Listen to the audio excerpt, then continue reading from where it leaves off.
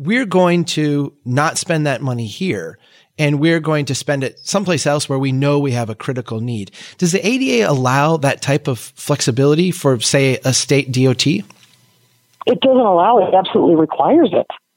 I mean, you absolutely need to be prioritizing locations and prioritizing the, load of places, how many folks are going to be using it. And, does it provide not only access to the streets, to the sidewalks, to the transit stops, to the buildings, to this and to that. You're listening to the Strong Towns Podcast.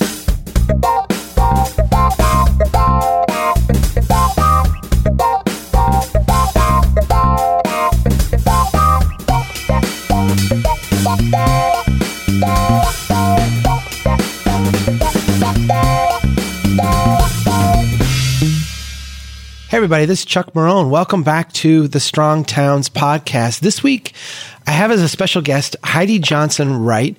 She is an Americans with Disabilities Act coordinator with Dade County, Florida. She's also an attorney and an adjunct professor in the architecture department at the University of Miami.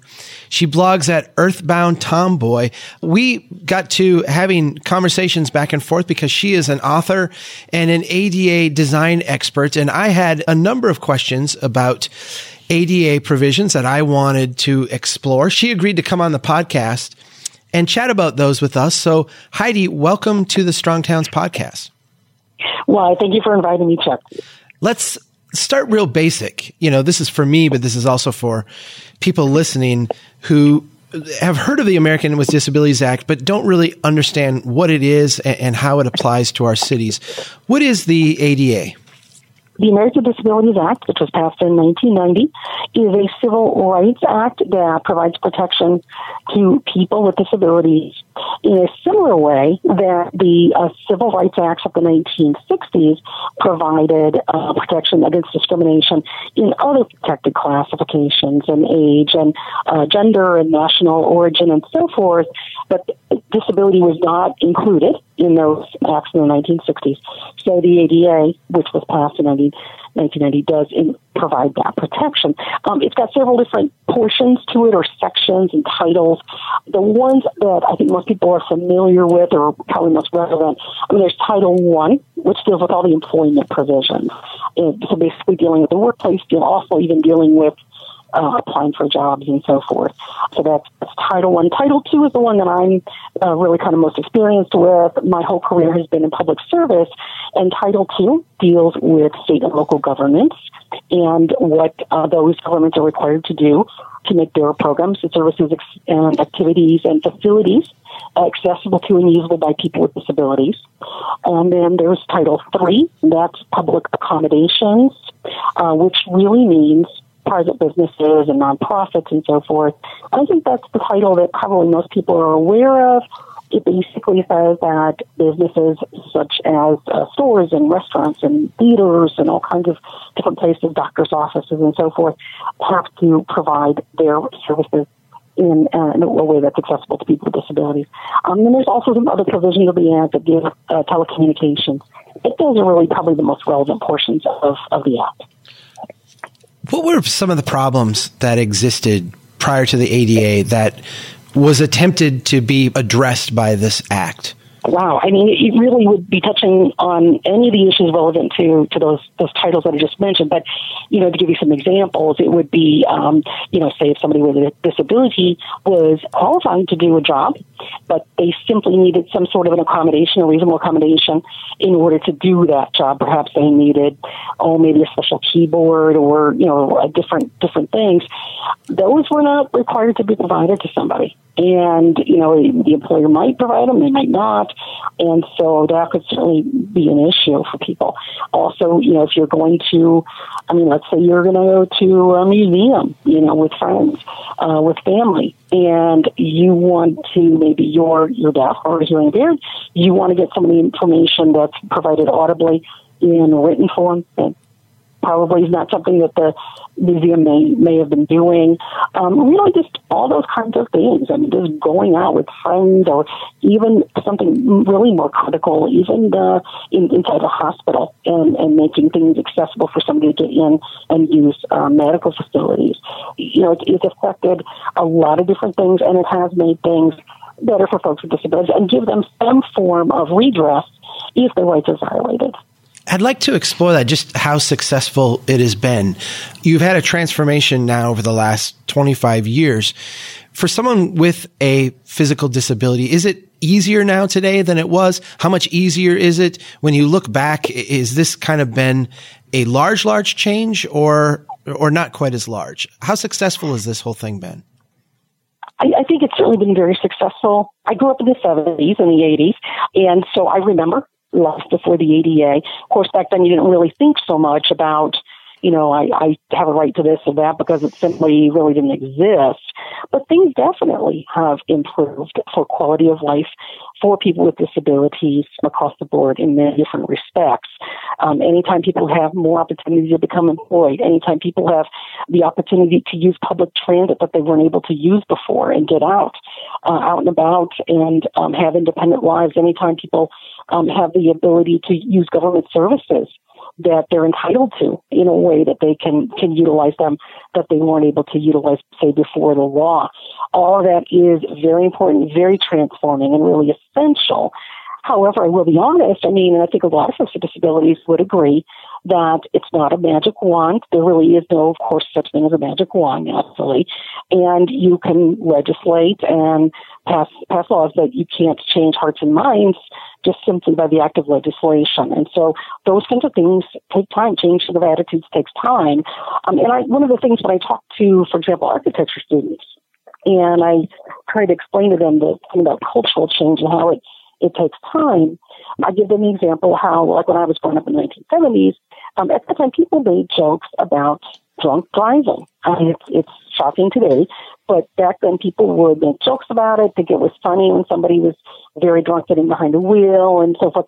It was, of course, even then, certainly illegal. It was certainly very irresponsible and dangerous, and people died or were injured from it. But there was just this cultural thing that they thought, people kind of thought it was funny. And fortunately, over time, probably a lot to the credit of Mothers Against Drunk Drivers, we've changed the cultural look at the attitude of things. And now people don't really make jokes about drunk driving. People realize the seriousness of it. So it's taken decades and decades for that kind of thing to happen. And I think that that's going to be the case with disability issues. I'd like to hear from you some of the problems that are still faced, because like you said, this isn't a magic wand. I've been working professionally since the mid-90s, and certainly ADA has been a part of what we've done as an engineer, as planners, ever since then. But there's still a lot of problems that people face that are not being addressed. Could you give them kind of a little bit of redress here? I mean, what are some of the things that people still deal with that we haven't, even in 25 years, been able to modify at this point? Certainly employment. Certainly people are still being discriminated in the workplace in regard to their disability. And you will see that the largest amount of cases being litigated in courts on the ADA is by far and away employment cases. So those things are still issues. And by employment, you're saying if facilities aren't being provided, or people are being let go or not employed, or what kind of cases are those? I mean, it could be somebody needs a particular type of accommodation in the workplace in order to do the job. They're very qualified to do the essential functions of the job, but they need some sort of an accommodation in order to do that, whether that be a physical accommodation or whether it be, some sort of thing where maybe they're diabetic and they need to take a few very short meal breaks during the day to check their blood sugar level. So it could be a whole variety of things with employment. Okay. Well, go on beyond employment then. If you talk to people with disabilities, particularly wheelchair users, which is my disability, and I use a wheelchair for mobility, there's some big cities or some areas, metropolitan areas, that have good, reliable, accessible taxi service, but boy, there are a lot of places that don't. That is still a real struggle. And so just the idea of, hey, I need to call a taxi, and that anybody without a disability would take for granted, simply, for a lot of folks with disabilities, just forget it. It's not even possible. Even existing, for example, my husband and I love to go to New York. We love to use public transit when we're there, but only maybe 1 out of 10 subway stations has an elevator that you can get to if you're a wheelchair user. So what does that do then for people that live there? Then that makes people more reliant, having to rely on paratransit services. And paratransit services are a lot more cumbersome to carry out. I mean, they're wonderful. I think paratransit absolutely essential, but it puts more burden on those systems, and it costs whoever provides the paratransit costs more than if somebody was taking fixed route. And then anytime you get into transportation issues, things that are trickier for folks with disabilities, that also then affects them being able to get and hold a job. Because if you can't get to your job on time, you're repeatedly being late because you're going to get picked up late by paratransit, or you can't use the fixed route, or you attempt to and the elevators aren't working, that definitely affects that. Housing is a whole other issue. The ADA really doesn't apply to housing. A lot of people think that it does, but it really doesn't. And so housing is a big thing. And I've seen statistics that 1 out of 7 folks in nursing homes today are people that are under the age of 60. So you get more and more folks with disabilities who they could certainly become productive and live in the community if there was affordable, accessible housing, and if in community attendant services, care services were provided versus putting them in a nursing home.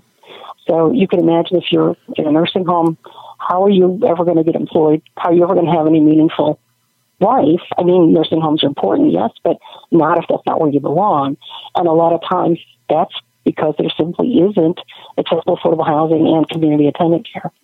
By paratransit, I want to make sure that I understand what paratransit is. Paratransit, go ahead. Why don't I just let you describe?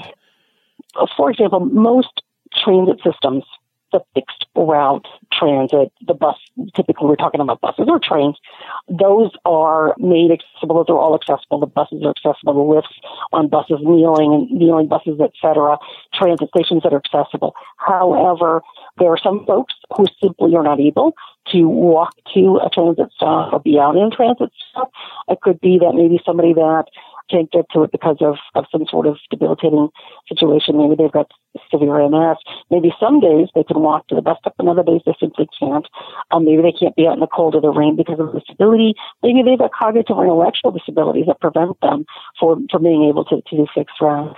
So then that means that that transit system must provide paratransit to folks that can't use the fixed route. And what that usually means is a lot of times it's accessible vans to get folks on who are wheelchair users.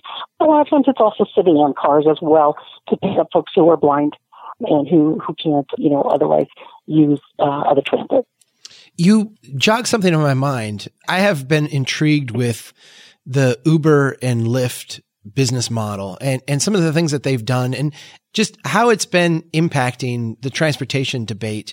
One of the critiques of Uber and Lyft is that they don't provide necessarily handicap accessible vehicles.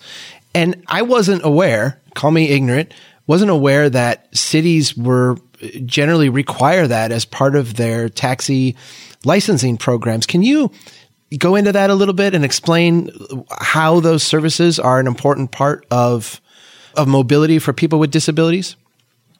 Well, I mean, it's certainly important in that, with paratransit services, which are vital and essential and are a great service, you have to, definitely get qualified to use them. You're evaluated in terms of your need to use it.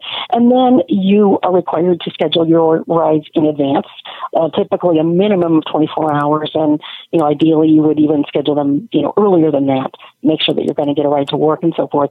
However, sometimes in life there are things that people need to call and do things. People with disabilities should have the same abilities as people that don't have disabilities, that you decide you want to get a ride. You want to get a ride the day of. I have a friend who is disabled, a wheelchair user, and his wife in the middle of the night experienced a severe attack of kidney stones and was in incredible pain.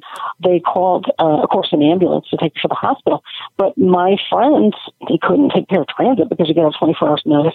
And he attempted to get a cab ride, and it was not doable. And so basically he had to stay at home. And while his wife was suffering incredible pain, went to the hospital, he had to let her go on her own and try to find the ride the next day to go be with her. You mentioned earlier that ADA doesn't cover housing. And I know some of the stuff that you sent me started to deal with that. And you had this thing called visitability. I'd like you to elaborate on that a little bit and talk about why it matters. Why is it important? Yeah, visitability, and I try to make sure people are understanding what I'm saying, not visibility, but visitability.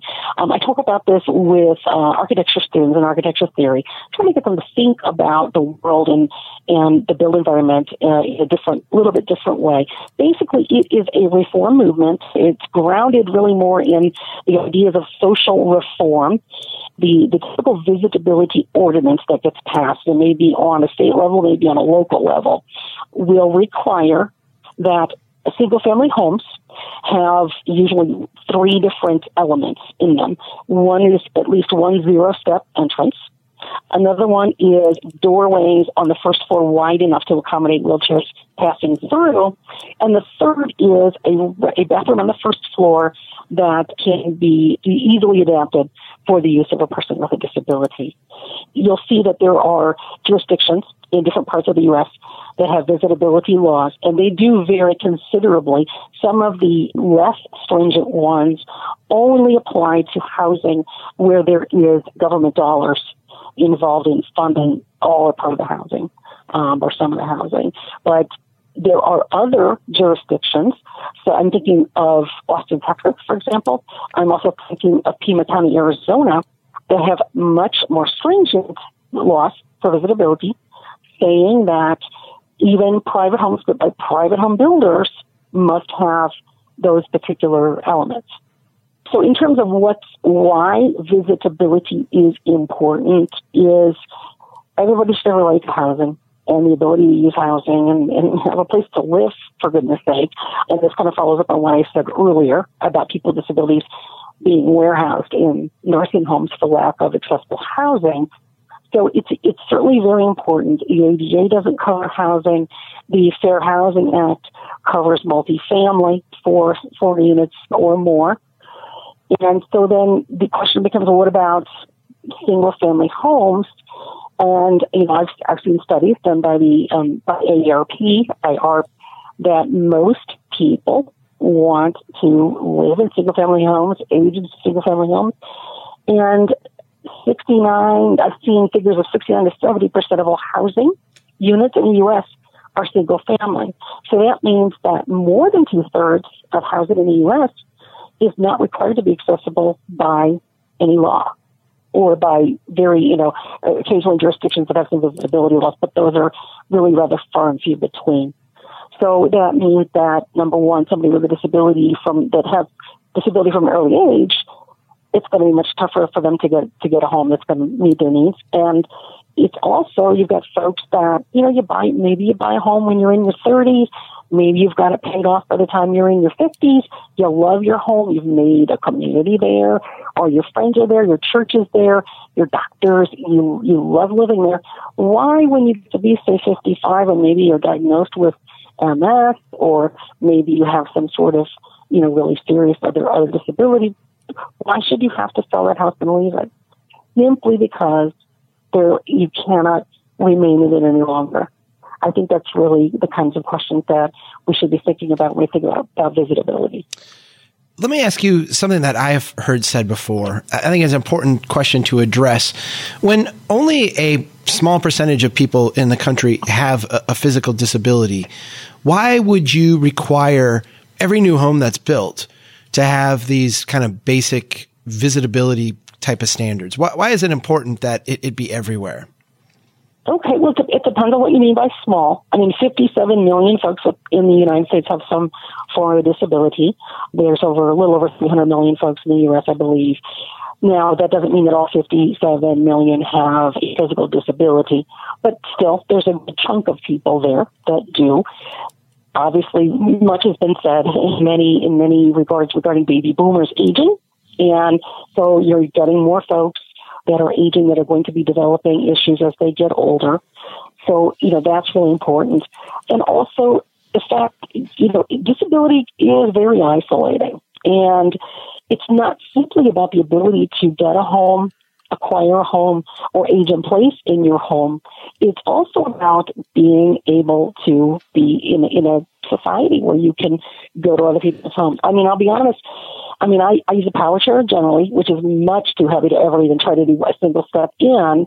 My husband and I, if we do get an invite to go to someone's home, I do have a lightweight manual chair, but my husband can really only manage to get me maybe a step or two up of that. So a lot of times we pretty much just have to turn down invitations, or I'll say, I tell him to go on his own because there's just simply no way I'm going to get in there.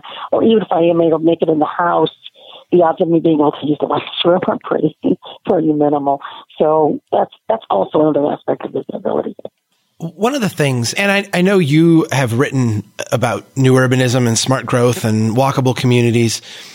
It seems to me that one of the things that we desperately need in this country is to re-inhabit some of our old buildings and re-inhabit some of our old neighborhoods in our existing cities. Many of these places were built way before anybody even contemplated ADA standards. I know builders will complain about the costs, and I get that. We can deal with that some other way. But they also say that a lot of times the only way to meet these standards is to tear down these buildings and start over. Is this a reality, or is this a myth that has grown beyond proportion to what actual experience tells us? I think there's some truth to it, but I think it is overblown. I think it's simply, in some ways, it's simply a refusal to look at other ways of doing things. My husband and I both love old neighborhoods. We live in a 1924 Spanish Mission-style home in Little Havana, Miami. And I guarantee you that when it was built in 1924, it was not built with people with disabilities in mind. So we had to make certain changes to the home, but we were able to do so. We love the house.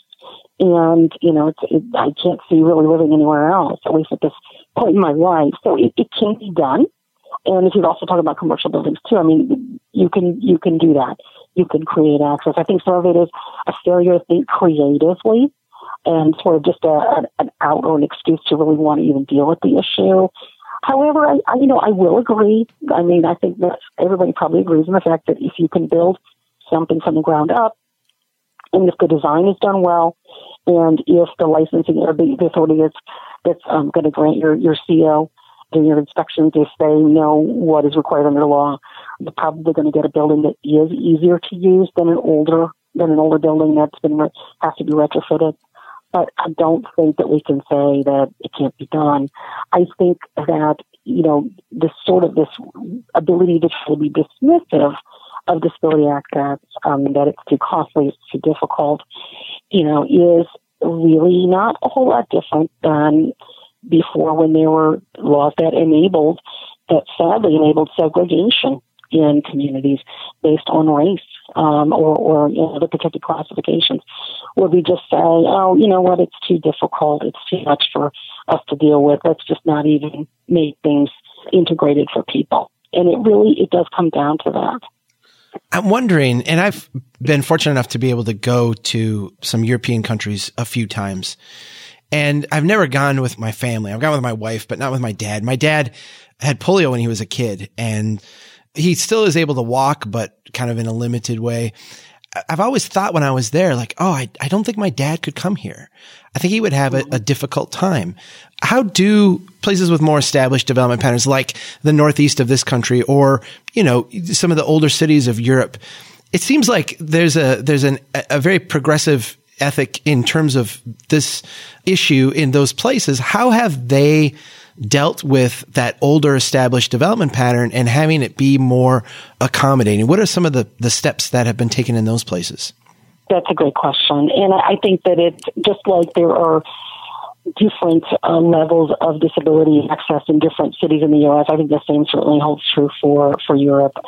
My husband and I have been throughout Spain, multiple big cities in Spain, and a lot of also small towns and so forth. And, it's kind of all over the board. But one of the cities that we love very much is Barcelona. And, Barcelona, we're talking Roman times. We're talking Hannibal passed through there with his elephants. I mean, we're not talking a place that, like in the U.S. where you've got cities that were founded not that long ago. And somehow they've managed to make many of their spaces, their plazas, their sidewalks, their transit, even older buildings that house small, museum, the Picasso Museum I'm thinking there, which is in an older neighborhood. Apartments, my husband and I prefer to stay in apartments instead of hotels. We've rented a couple different short-term apartments in Barcelona, and one was in one of the older neighborhoods in the Born neighborhood, and it has been made accessible, and the outside looks probably like it did for centuries, and the inside has been made accessible with an elevator. So it can be done. I think it's just a matter of viewpoint and of what's a priority. And people, realizing that it's going to be an essential thing to integrate people. And people with disabilities are not like some sort of separate race over here in the corner. And that's one of the things that I tell, the architecture students is that, disability and health issues are really a natural part of the human condition. There really are disease process and things are part of the human condition. It's not something that happens to a group of people. And, it used to be that our attitudes towards disability in this country were, okay, somebody's disabled, so they've got two options. One, they can either fix themselves, and I don't care how they do it, let them figure out a way to fix themselves to make themselves quote unquote normal. And if they can't, then we excuse them from having to do anything in society. You're excused from employment. You're excused from having a life, which of course is simply a nicer way of putting that. Go off in the corner, leave us alone, and go live in that house and don't bother us. So, thank goodness that has changed. And we realize now that disability is not something that people should just be separate. Either you have to pass as not disabled or go sit in the corner. And we're more about integrating people into that. And so I think that has to really be a part and parcel of our attitudes towards the built environment and towards design. Let me ask you some technical questions. Elevators in old buildings and in new buildings as well. One of the things that I get a lot is we can't build a second story because the second story makes the cost just enormous because now we have to put in an elevator. I think probably if we went back to 1990, maybe that was true. It seems to me like we've become a lot better at building more affordable elevators and fitting them in more complex places. Talk about the elevator issue and is that an issue or not? I mean, I do understand when you have, a developer or someone that's going to be rehabbing an older building, and the only way to make access to the second floor or higher floors is to install an elevator that doesn't otherwise exist. It's not an easy thing. I agree. But it certainly can be done. I think that we shouldn't get a little too, focused on that. The one thing that really, really makes me crazy is when I see new builds today that, because of the way it's being designed, the decision is made, well, you know what, let's build it this way, but there's going to be this one level in the structure that we're going to have to put a lift in. We're just going to make access by lift. That's ridiculous. I mean, if you build it accessible from the start, and by far and away, I would rather use a ramp anytime than a lift. I really, really dislike them. In fact, I've not met a wheelchair user yet that likes lifts. And I've seen them used to make older buildings, okay, we'll put this in, and especially the ones that are used outside, that are out in the outside weather, they install it, and maybe it works the first day or the first week, and then pretty soon it gets rusted. It's used as a trash barrel, and especially if they're ones that are required to a key, how do you do that? If you're a wheelchair user, you go to a building. And I'm thinking of some of the Art Deco hotels in Miami Beach. I mean, some of them are wonderfully accessible. Others are not. And the way they've provided alleged access is there's a lift just to get up to the porch to get in the door. And if it requires a key and you don't have it, you don't know who has it, it's somebody maybe inside the door. How do you get in? I just don't even understand that.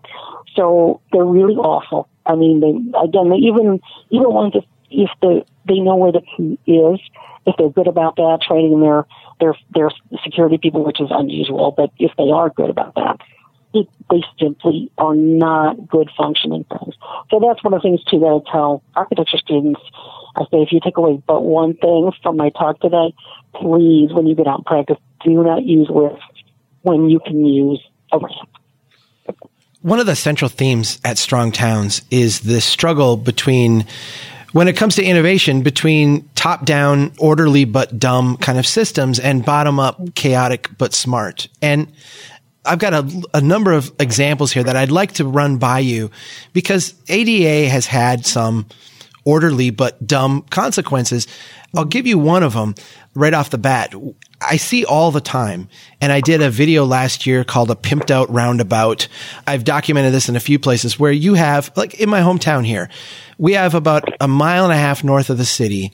We have a traffic signal intersection, and all four corners have the ADA accessible ramps with, a bunch of sidewalk along the edge. It's the standard plate for the DOT. This is how we build them. It's been approved by all the ADA people. So they go out and they build this over and over and over. The problem is it's a mile and a half north of town, and the four corners of this intersection, 3 of them are wetlands. There's not only no development, but there won't be any development. And the 4th corner is an auto dealership that you'd have to cross like a 20-foot ditch to get to. And again, no one's ever there's no way to get to these things, is what I'm saying. I see that going on where we've probably spent $100,000, maybe $150,000 on ADA accessibility stuff out in the middle of nowhere. I come into the city, and not only is it not safe for someone with a disability to cross the street, but I can't cross the street, Mm-hmm. I get why, because what you're really trying to do here is change the way people understand this issue and approach it.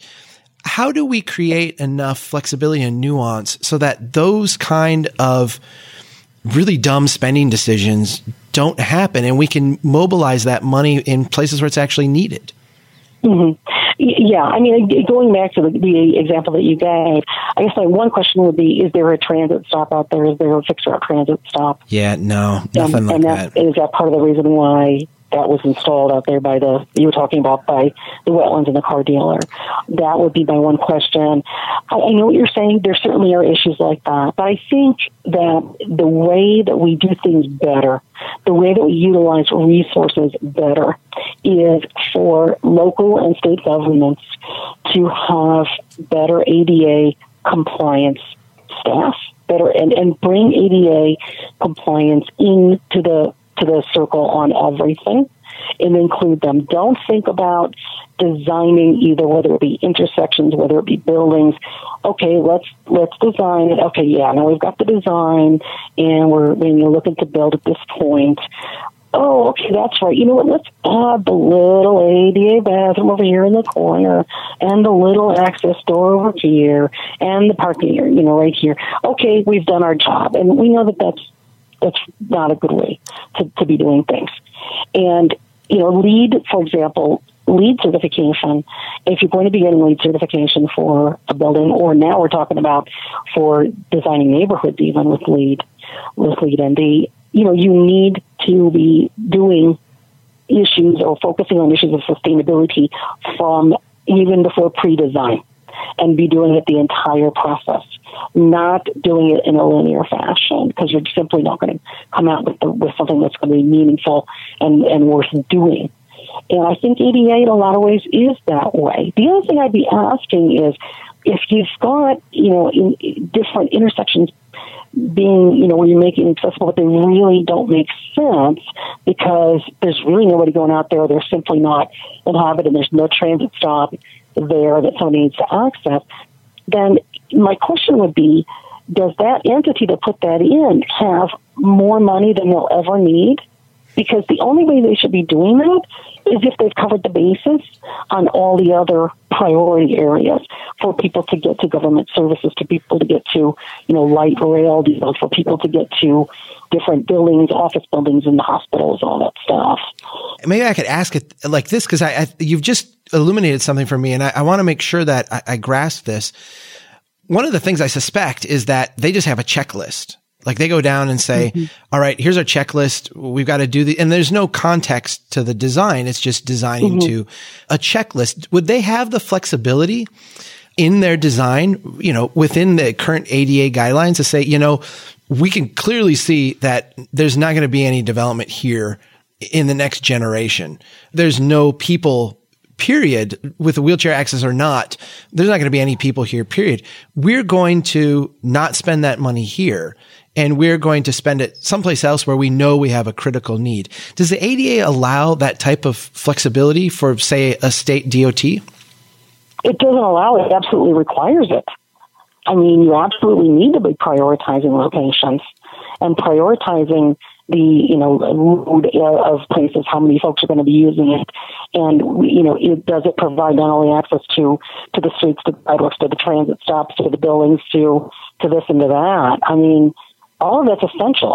And I think that a big part of it, too, is that not only do you need to have good ADA compliance people at all levels of this sort of design and construction, but you need to also be getting input from the disability community. I mean, states certainly should do it, but when I, look at local government, and fortunately we do that here locally, but there are some local governments that don't even have a small advisory body on disability issues for their city or their town or their village or what have you.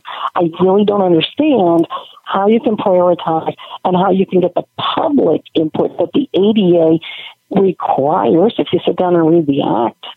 So if DOTs and other entities are allowed to think, I want to throw a scenario at you and have you react to it. I was in Washington State last year, and one of the cities I was visiting had on their council agenda a debate. Someone needed a wheelchair access, lived about 1.5 miles out of town. They had just moved to the city a month or two earlier, had moved into this house, and had petitioned the city to build a sidewalk out to their home on the grounds of they needed access, and under ADA, the city was required to do this. The cost was about $300,000. Now, I had spent my day in the city walking around the downtown and some of the historical neighborhoods where a lot of people lived. The ADA accessibility was not great. I mean, there was a ton of investment that was needed in a neighborhood like this. At this meeting, their attorney was actually saying, the city's attorney was saying, we may have to do this. I got two questions on this. First of all, what would actually be required under the ADA? And second, what do you think is morally required of society in a situation like this? Wow. Oh, golly. I don't think I could address moral requirements on something that, in that's very, very specific decision making. I think more morality comes into play in a more general sense that people with disabilities should be as equally accepted and integrated into society as everybody else. That is our moral requirement. Now, it's going to take time and it's going to take resources to get there.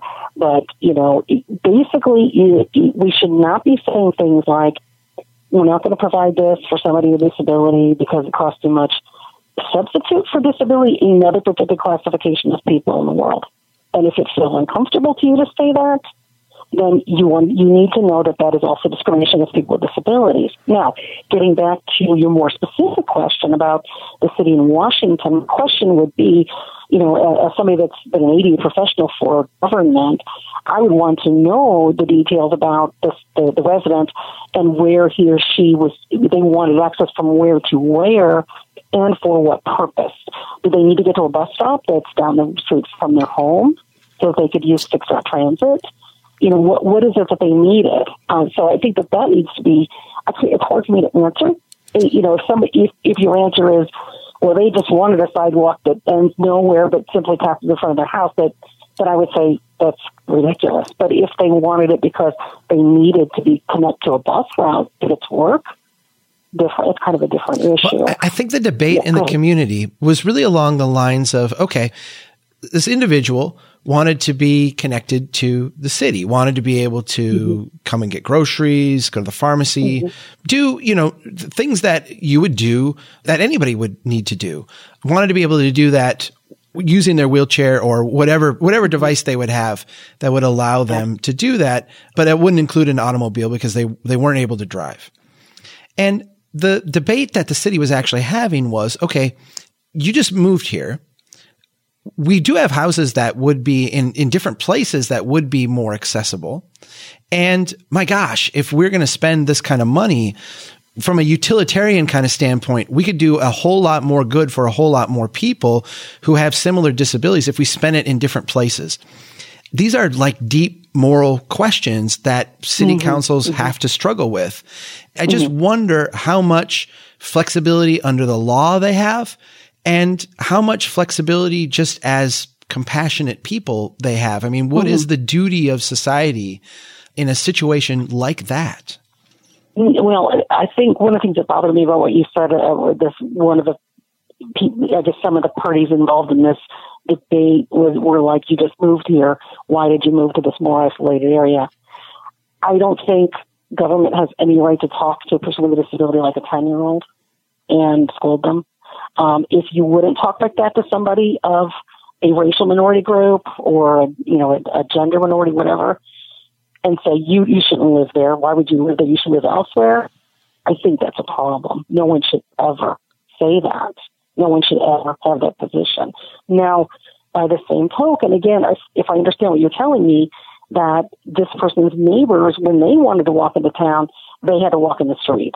And so then the question is, should I have to go on the street with my wheelchair? If you're not providing, if you want to just look purely at the law, the ADA doesn't provide people with disabilities some kind of magic extra. It simply allows people with disabilities to do what everybody else is doing. So you look at the program being provided, and in this case, there is no program provided in terms of sidewalks. There's no sidewalks for anyone. And since there's no sidewalks for anyone in that area, you're not required to provide sidewalks for people with disabilities. Now, then the question becomes, if they only want a short distance of sidewalk installed to get to a transit stop or what have you, then you would look at, hey, what do we do? But again, you need to be looking at your priorities. Does this city have every bit of accessible sidewalk, every perfect curb ramp, every perfect bus stop throughout the entire rest of the city? I'm guessing they don't, which means that you've got to prioritize resources where there's greater impact. So if you're not planning on providing sidewalks for folks that don't have disabilities, then, by law, you're not required to provide them for somebody with a disability. But I still, like I said, my question would be, do they need a portion of sidewalk in a short distance to get to transit or something like that? I had to build a friend of mine if he had any questions that he would ask you, because this is a guy who builds homes day in and day out. And he sent me two that I found were really, really interesting. The first one deals with the Federal Fair Housing Act, which is kind of I won't say a companion to the ADA, but it touches on similar things. It's a civil rights kind of legislation. One of the things that it deals with is accessibility, but it limits it to buildings with 4 units or more. What's the magic with 4 units? And, is this somehow implying that people who live in a triplex or a duplex have less civil rights than someone who chooses to live in a 4-unit place?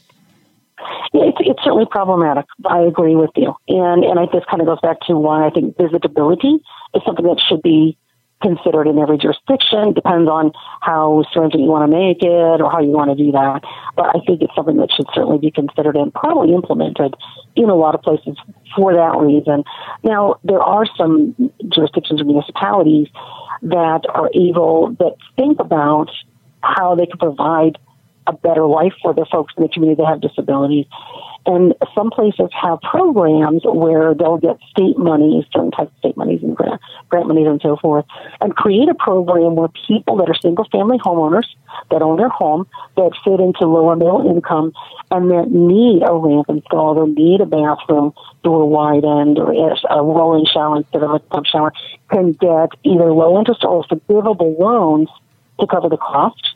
And they give them a list of GCs, and they also give them somebody that's like an ergonomic expert that helps them evaluate what's going to accommodate their disability best. So I think that, this kind of goes back to communities getting input from people with disabilities about what they want your government to be doing. And so if you don't have a visitability statute in your jurisdiction, then why not find another sort of program out there that can help folks? And that, if you have that type of program that is mentioned, I think is a good one. Here's another bit of feedback that I got from this builder friend of mine. He said there's a lot of times when we would like to try different things. And a lot of times where we'll look at a situation and say, we think we can do it better than maybe what the checklist would suggest, or the checklist being the list of things we know are acceptable because they've been litigated or somewhere else. But there's a certain fear in doing some of those things because unless it's been tested by a lawsuit, maybe this isn't going to be acceptable. Maybe they'll think it's right in this instance, but in other instances, it doesn't work. How do we deal with the ambiguity of applying ADA standards in really complex kind of situations? How do we provide for innovation at the ground level when the easiest way to do this is just to have a checklist? Yeah, I totally understand what you're saying, and there's definitely truth to it. I think that, part of it, it's kind of something that we need to do sort of society-wide. We need to be, kids that are, and I say kids because they're a lot younger than me, not because they're too young, but, younger people that go to college that want to become architects, want to become engineers. We need to be talking to them about disability and building a built environment that better accommodates everybody. Because disability, again, is not some little sad exception over here in the corner. It is something that touches on many, many people's lives. And people deserve to live in an integrated way in society. So we need to be having this conversation early on before people kind of get these ideas set in their head, just accepting a built environment the way it used to be designed decades ago and not really wanting to change that, thinking that somehow that's going to be a burden, and then in essence it's really a really good thing for everybody. I understand too when you've got cities that they do plans review and then they go out and do inspections for people to get TCO'd and CO'd and so forth. And it's like what you said. I mean, an inspector's going to come out from the city and they're going to have a checklist. And, that man or woman is busy. They got a lot of stuff going on. They got a lot to do. And I think what works better is for cities or whoever has a building department, the city or county, what have you, to have building inspectors that really specialize in the access part of whatever their state building code is, which of course is going to mirror the ADA design standards. So instead of just having, inspectors that are sort of, jack of all trades all the time, having somebody who understands that. So they work with people in the plans review stage and they don't steal something that really has been done improperly. But I think one of the things you're talking about is also welcoming other ways of design that can work just as well or better. And that's the kind of thing that, just has to be sort of like a legislative change, convincing people of the value of it and why things should be different. I mean, certainly, states can be more stringent than the federal standards in terms of building codes. So that's always an option. I sense that the best strategy, if we're going to look holistically at the situation, the best strategy that empowers people with physical handicaps is creating places that are more walkable. How does the new urbanist movement, other movements that are promoting walkability, how do they intersect with this conversation about ADA and making places better for people who have physical disabilities? Mm-hmm. I think that people with disabilities should absolutely be included in the groups of folks in our society that can enjoy walkable communities. Whether we're talking about elderly, we're talking about young parents with strollers, we're talking about bikers or rollerbladers or whatever. Included in that should certainly be folks who use mobility things like wheelchairs and scooters, or maybe our slow walkers walk with a walker or a cane. Everybody should be included in that. And I love walkable communities, absolutely. I mean, less dependence on having to drive or less dependence on having to prepare transit is a great thing, or even fixed route transit is a great thing. It certainly relieves some of the cost on paratransit if people can walk to where they need to go rather than having to necessarily get a ride. It's just overall a great thing. But unfortunately, I do, not with everyone, but I do at times sense some sort of confrontation or hostility, a little bit of hostility towards accommodating folks with disabilities. That sometimes people see, well, yes, we want to make walkable communities, but we don't want those people with disabilities to constrict us in terms of our ability to design, especially in particular housing. And what I would say to that is, okay, so then when you design something like housing, you are free to be artistic in the sense that if you want to vent your sanitary sewer out into a gutter out in front of the house, you're allowed to do that. Are you allowed to wire the house any which way you feel like? Maybe, use a power strip that's outside. You got a wires coming in through that. And I think, I'm being sarcastic and a little starky, of course, but what I'm saying is there are certain things that are always restricted in terms of design. There are things that are always regulated in terms of design. And simply also including people with disabilities and allowing them to be able to use and get into buildings, get into homes, I don't think is going to somehow just completely stranglehold all artistic freedom. I'd like to end on a personal note. And one of the things you wrote kind of touched me, and I want to read it and give you a chance to expound on just how much things have changed in your lifetime. You wrote, The days of telethons and tote boards and sad-eyed tots in wheelchairs are fading. Now money for charity is raised via 5K runs and craft beer tastings and endowments. It's becoming less socially acceptable to hold kids up as objects of pity. How empowering has the last 3 decades been for people with physical handicaps, and how much more do we have to do? It's certainly things have gotten better. As we really kind of touched on earlier, not only in terms of having a broad sweeping federal civil rights law that provides protections for people with disabilities in various aspects of life. I mean, that's very, very important. And it's also, I think we're having many more conversations about this, and these issues are being brought up. And I think that, but we're still struggling. I wish I had $1 for everybody in my life that's come up to me and, patted me on the head or on the shoulder and said, you're such an inspiration, that kind of thing. Or, if I happen to mention that I have a career and I dive and, I just this utter look of shock on their face. Oh my gosh, how could she actually do that sort of thing? And, I still get some of that at times, but it's getting better. Generally, in society, people are understanding that people with disabilities are not, again, this little sad, group over to the side. We still need to get, though, to the point where people don't see not having disability as superior to having a disability. This inherent superiority of one human being over another, and this sort of attitude that, oh gosh, if somebody is disabled, of course they'd rather be normal, quote unquote, who wouldn't? And realizing that disability is not a defect or something that makes somebody inferior, but something that's just a part of life. And people with disabilities have every right to enjoy all the things in society that anybody else does. Heidi Johnson-Wright, I want to thank you for taking the time to chat with us and answer my questions. You've clarified a lot for me, and I think given people a lot to think about. Thanks so much for what you do. Thank you for inviting me. Appreciate it. And thanks, everybody, for listening. Keep doing what you can to build strong towns. Take care.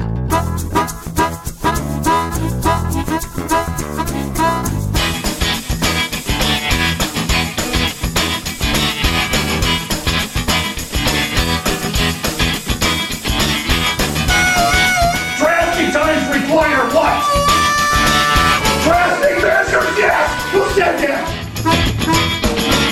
They know that America's one big pothole right now. Bill. That's the story. Chuck Marohn, this has been fascinating. Who made the city?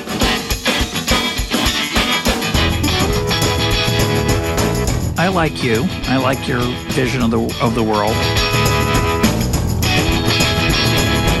The United Nations Earth Summit, Agenda 21. Yeah.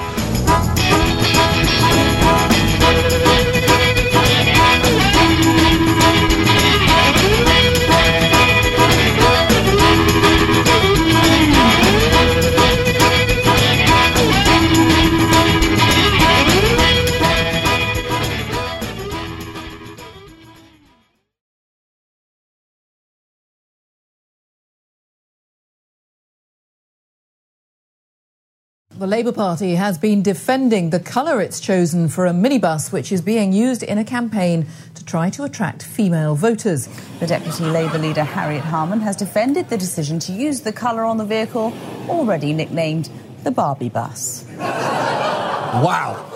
It is a little insulting that you're trying to appeal to adult women voters the same way that Mattel attempts to appeal to 8-year-olds. And at least Barbie's pink bus had the good sense to unfold into a sweet hot tub and party den combo. That thing was sick.